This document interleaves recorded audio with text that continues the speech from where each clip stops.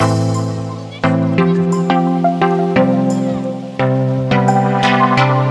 this is Barbie Joe, and you are listening to Don't Get Lost in the Laundry. This is a show for busy moms and families where we talk about household order and function. We'll discuss tricks of the trade and systems to improve family life and managing a household. Hello, everyone. Barbie Joe here, and welcome to another episode of Don't Get Lost in the Laundry. Today, we are talking about resilient ways to grow your own food. I have Dev Rivers with us today, and she is a kitchen garden coach and edible landscape consultant. She helps city and suburban residents connect with nature and grow their own food with more joy and less work using kitchen regenerative gardening principles. Her mission is to teach intentional gardeners how to live abundantly from edible landscapes that heal our planet, fill the pantry, and nourish the soul. I love this subject. Okay, welcome, Dev. Tell us a little bit about how you got into this. Absolutely. Well, thank you so much for having me. It's such a pleasure to be here. I have always been a nature girl. I grew up in the Illinois cornfields, and I was kind of the girl that always saw the dandelions as wishes and not weeds. And then later, when I got into my adult life, I traveled to Hawaii and I did my college years in Hawaii. And then I went to live in Alaska. And it was really living in these beautiful places and connecting with nature and seeing all of the wildlife that was there that made me want to go deeper into that. And also to protect it and to kind of protect these precious lands, this wilderness that I enjoyed being in. But it was also where I was able to see the potential for the growth of food and the gathering of food and how we can do this in a way that is aligned with nature, less work for us, but still brings really positive things into the kitchen, into our life, and into the way we are doing our day. Oh my gosh, that is amazing. I can't even tell you how intimidating gardening can be, but you just made it sound so magical. Okay, let's dive in. How can we even get started? Well, this is one of my favorite things to bring up because a lot of people, like you said, are very intimidated by gardening and think that it has to be complicated or they have to do fancy processes. And this is just not the case. One of the things I help people do is just create a garden right out of their lawn without tilling, without digging and a lot of heavy lifting. So the thing that I use is permaculture. And permaculture is really a mimicking of our natural ecosystems. And what we see in natural ecosystems is a lot of the native plants and the perennial plants, which come back year after year. And so when we start to bring these kind of natural plants that produce year after year into our gardens, into our garden designs, then we really create these low maintenance, abundant gardens. And so these are things like berries and herbs and lots of things that are actually very expensive in the grocery store, but that can be propagated easily from other people who have these plants, or you can even harvest these plants ethically from the wild, and then just start out with them in your garden. So I think the real first step is just to begin thinking about what you love to eat and what you would love to grow, and knowing that wherever you are in the world, whatever scale, whatever size space you have, it's possible to just start with one seed. So whether that is putting, a little bit of basil into a pot on the windowsill, that is an awesome step. If you are ready to plant an apple tree and think about something like a food forest, then that is also a place to start. So just having an idea of what you love to eat and how you can go about growing those things. I love that. A food forest. Oh my gosh, that is so cool. All right. Well, talk to us a little bit about regenerative gardening and permaculture. Yeah. So basically the concept with permaculture comes from a mixture of two words. permanent and agriculture. And the idea with the founding of this movement was that in our industrialized agriculture system, we focus on planting crops every year, going out and doing the hard labor, worrying that those crops are going to pull through. Growing up in Illinois, I saw this so much with the farmers. Was the corn going to make it? Was it knee high by the 4th of July? And the idea with permaculture, like I said, is to mimic nature. So really what we're doing is we're creating a permanent agriculture, or something that's a lot less work for us. But in doing this, in not tilling the soil, in not having to plant and put in this heavy labor every year, we are actually being regenerative to the soil, to the biodiversity of the ecosystem. And regenerative agriculture is kind of gaining momentum as a movement. But really the concept with regenerative agriculture is that we do as little disturbance to the soil as necessary. We cover the soil, and this helps to sequester carbon into the soil and actually reverse climate change over time. So it's also a really great way for us as people to connect to the land, to connect to this regeneration by bringing it out of the big farms and right into our backyards in these small, manageable ways. And the other thing we want to do is we really want to eliminate this flood, fire, and drought cycle that we have going on. And I know many of us have experienced this worldwide. And, this is what we want to focus on, is protecting the soil, making the soil do the work for us, and having the soil be healthy. And growing in this way, using permaculture concepts, we in fact bring about this regeneration, this restoration to the soil that then makes our gardens and our growing spaces more abundant in the long run. Wow. Okay. So I love this whole concept that you don't have to dig up your ground or till your ground. You could just start with your lawn. Yeah. Okay. So then is this when you would bring in compost? And how do you use compost in your garden, or why should you use it? Yeah, so compost is one of my favorite sciencey, nerdy topics. I absolutely love it. But it is really the key to a healthy, abundant, diverse garden, and regenerating this soil. And exactly that, we don't have to till. What I do is I usually just go out, I will site an area in someone's garden or in someone's lawn that is ready to be a garden. And I will just lay down a thick layer of cardboard, right? And then essentially what you do is you just build up without any digging, you build up on top of this cardboard. So you want to be creating essentially a large compost pile, which is going to become your garden bed.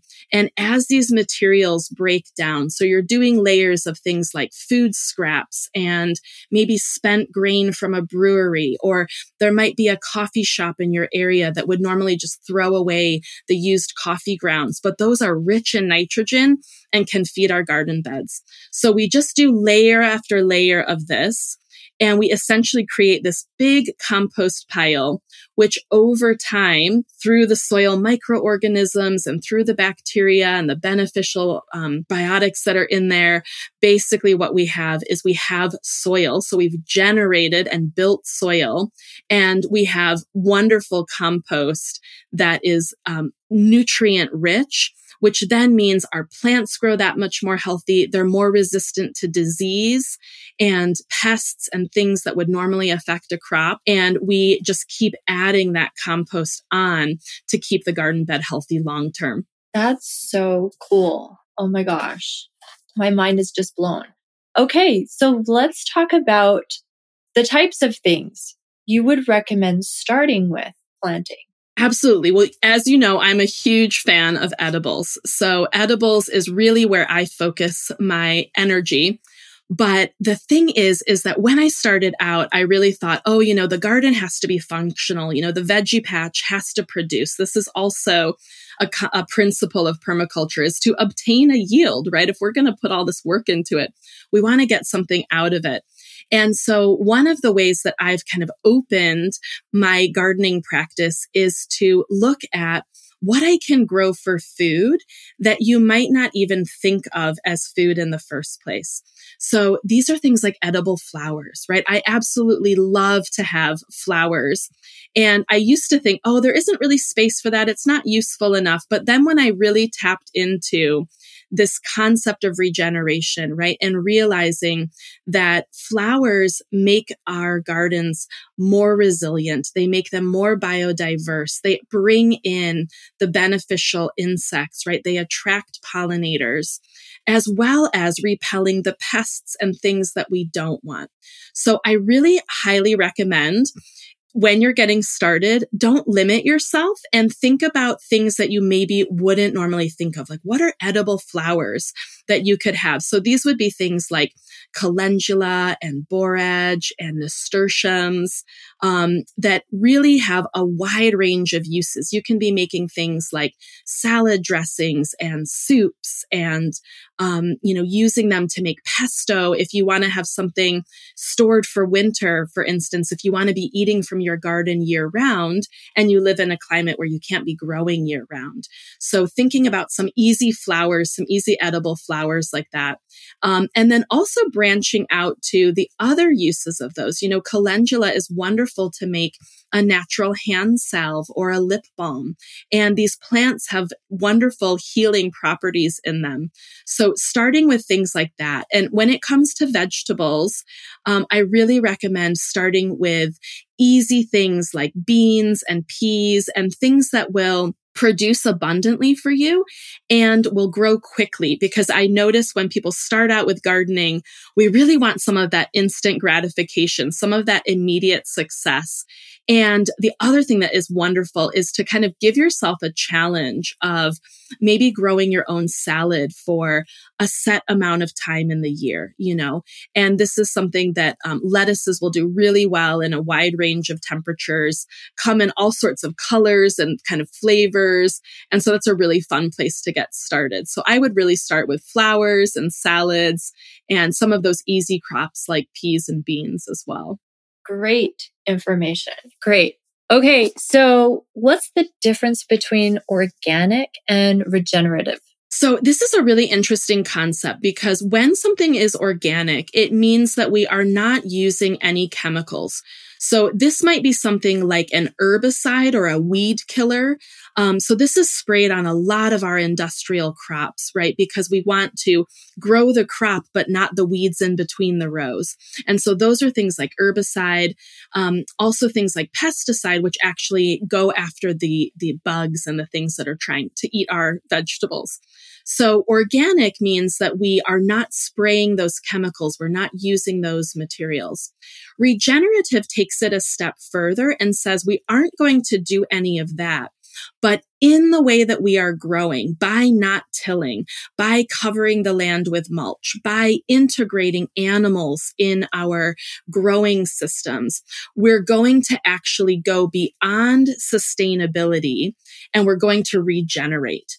So we're going to increase our level of soil microbes. We're going to build up soil over time.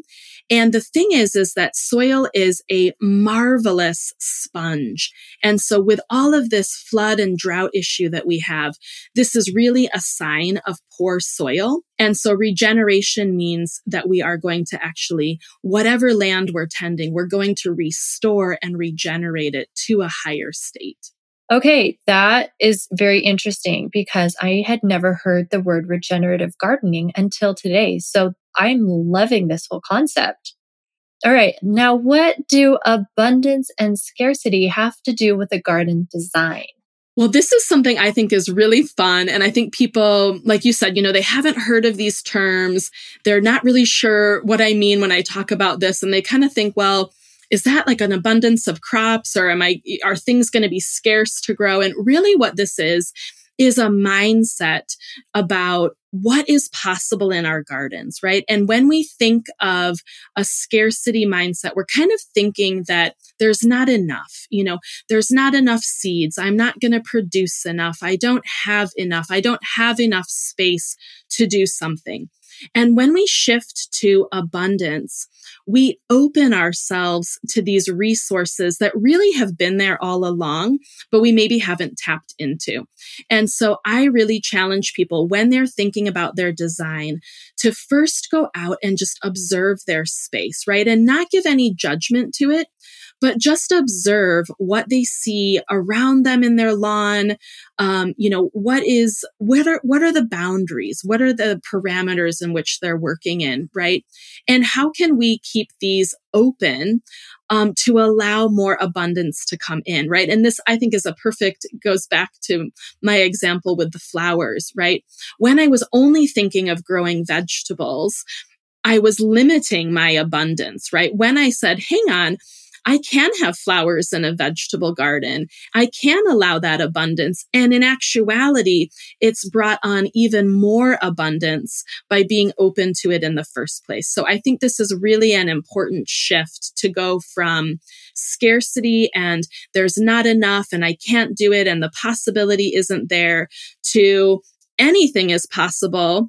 And we say in permaculture that, the design is only limited by the knowledge or the imagination of the designer, right? And so just believing in nature, that nature is abundant and she's there to provide for us. And all we have to do is tap into it. I love that. Oh my gosh. This is so good. This is inspiring me to go start today my own garden. I think you should get out there. Let's do it. I will. I am so motivated now. Okay, now let's talk about people that don't have the space. Maybe they're in an apartment, maybe they live in the city, maybe they don't have much of a yard. How can they grow more food in less space? So this is really the time to tap into the possibilities that you have in containers. I live in Switzerland now. And so many people here are in kind of high-rise buildings in the city with just a small balcony. Maybe they don't even have an outside space and they only have a windowsill in the kitchen or living room or dining room. And the thing that I really recommend starting out with in these kinds of small spaces are things like herbs, because they are not picky about their conditions nearly so much as some of those other vegetables that need a lot of space. And there are things that if you don't have the climate to keep plants outside all the time, actually bring a wonderful benefit into the home when you bring them in indoors. Just if you're having a moment where you have a headache or something, you can get that mint plant and brew yourself a cup of fresh mint tea. Or you can, grab a sprig of rosemary and, rub it in your fingers or add it into a soup or rice or whatever you're cooking. But just adding in these herbs really helps you if you're in a small space. And it's a great place to start. That's a great idea. And it makes your kitchen beautiful and I'm sure smell lovely. Absolutely. And I love the aromatherapy of herbs. And it's really just this kind of hidden abundance when we start growing things like that, because it's just there for the taking. And again, when we bring it in, it's right there in the kitchen and we're so much more likely to use it. That's so good and very true. So when it's at your fingertips, yeah, you're going to be using it. You're going to be throwing it into your recipes. I love this concept. Okay, now what about designing an energy efficient garden? How would you go about doing that?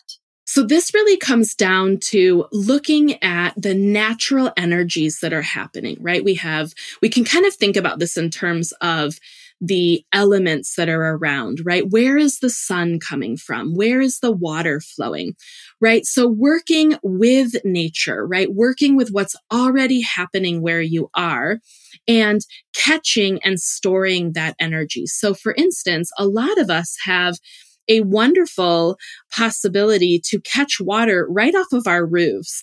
And I was in a great workshop where they were talking about, water catchment and being energy efficient with water. And I know this is such an issue for people where they are, rationing water and you can't water the garden. But they were saying in the workshop, if you have a bucket and a sky, you have a way to catch water, right? And so it's just tuning in to this, right? And these little changes that we could make, right?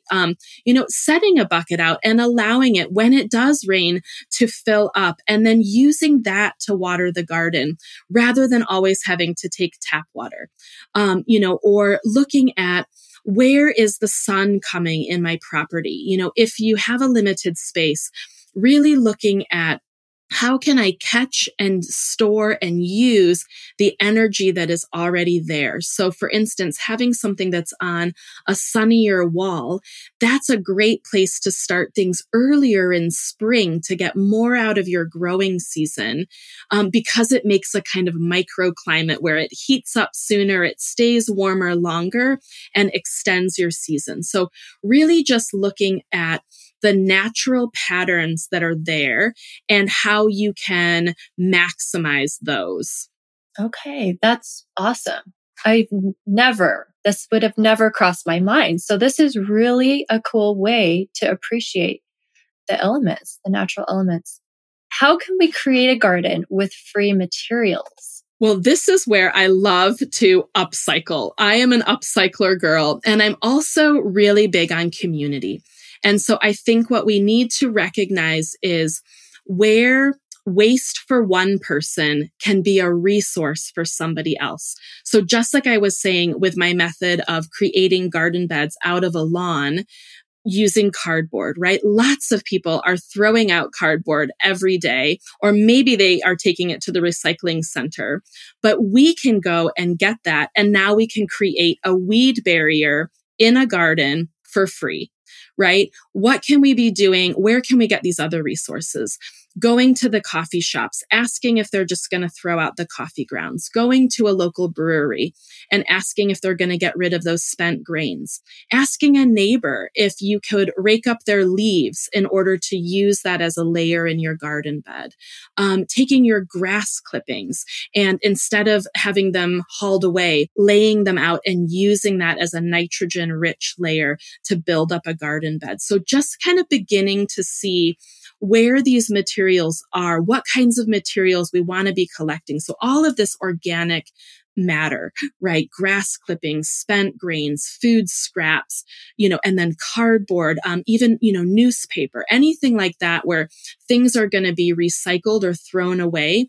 If it's organic, how can we use it in the garden? How can we build a garden using those free materials? This is so good. Okay, now one last question.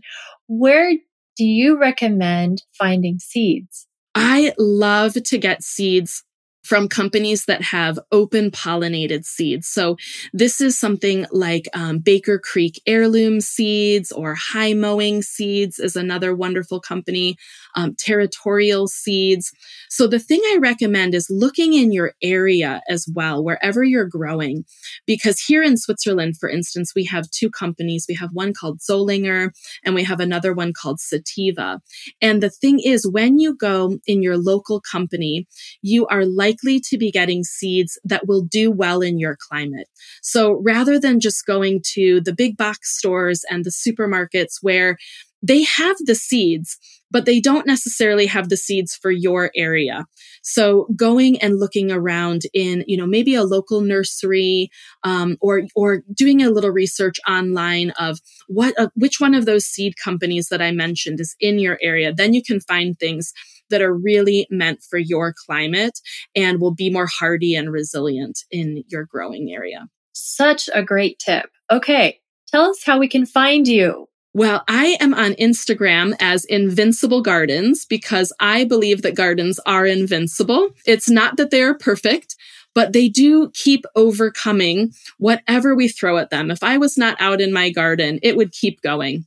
And so you can find me on Instagram there. And I also have a private Facebook community where I teach every week about my gardening tips and my gardening methods. And that is called Wild Roots Learning. And you can find me on Facebook there. Awesome. Okay. Thank you so much for being with us today. I think this is such an amazing topic that not a lot of us know a whole lot about. So really appreciate you being here today. Oh, thank you so much for having me. It's been a pleasure. Thank you for listening to Don't Get Lost in the Laundry. Don't forget to check out my website at barbiejo.com. And if you liked this episode, you've got to subscribe. I'd love to have you join me. Bye for now.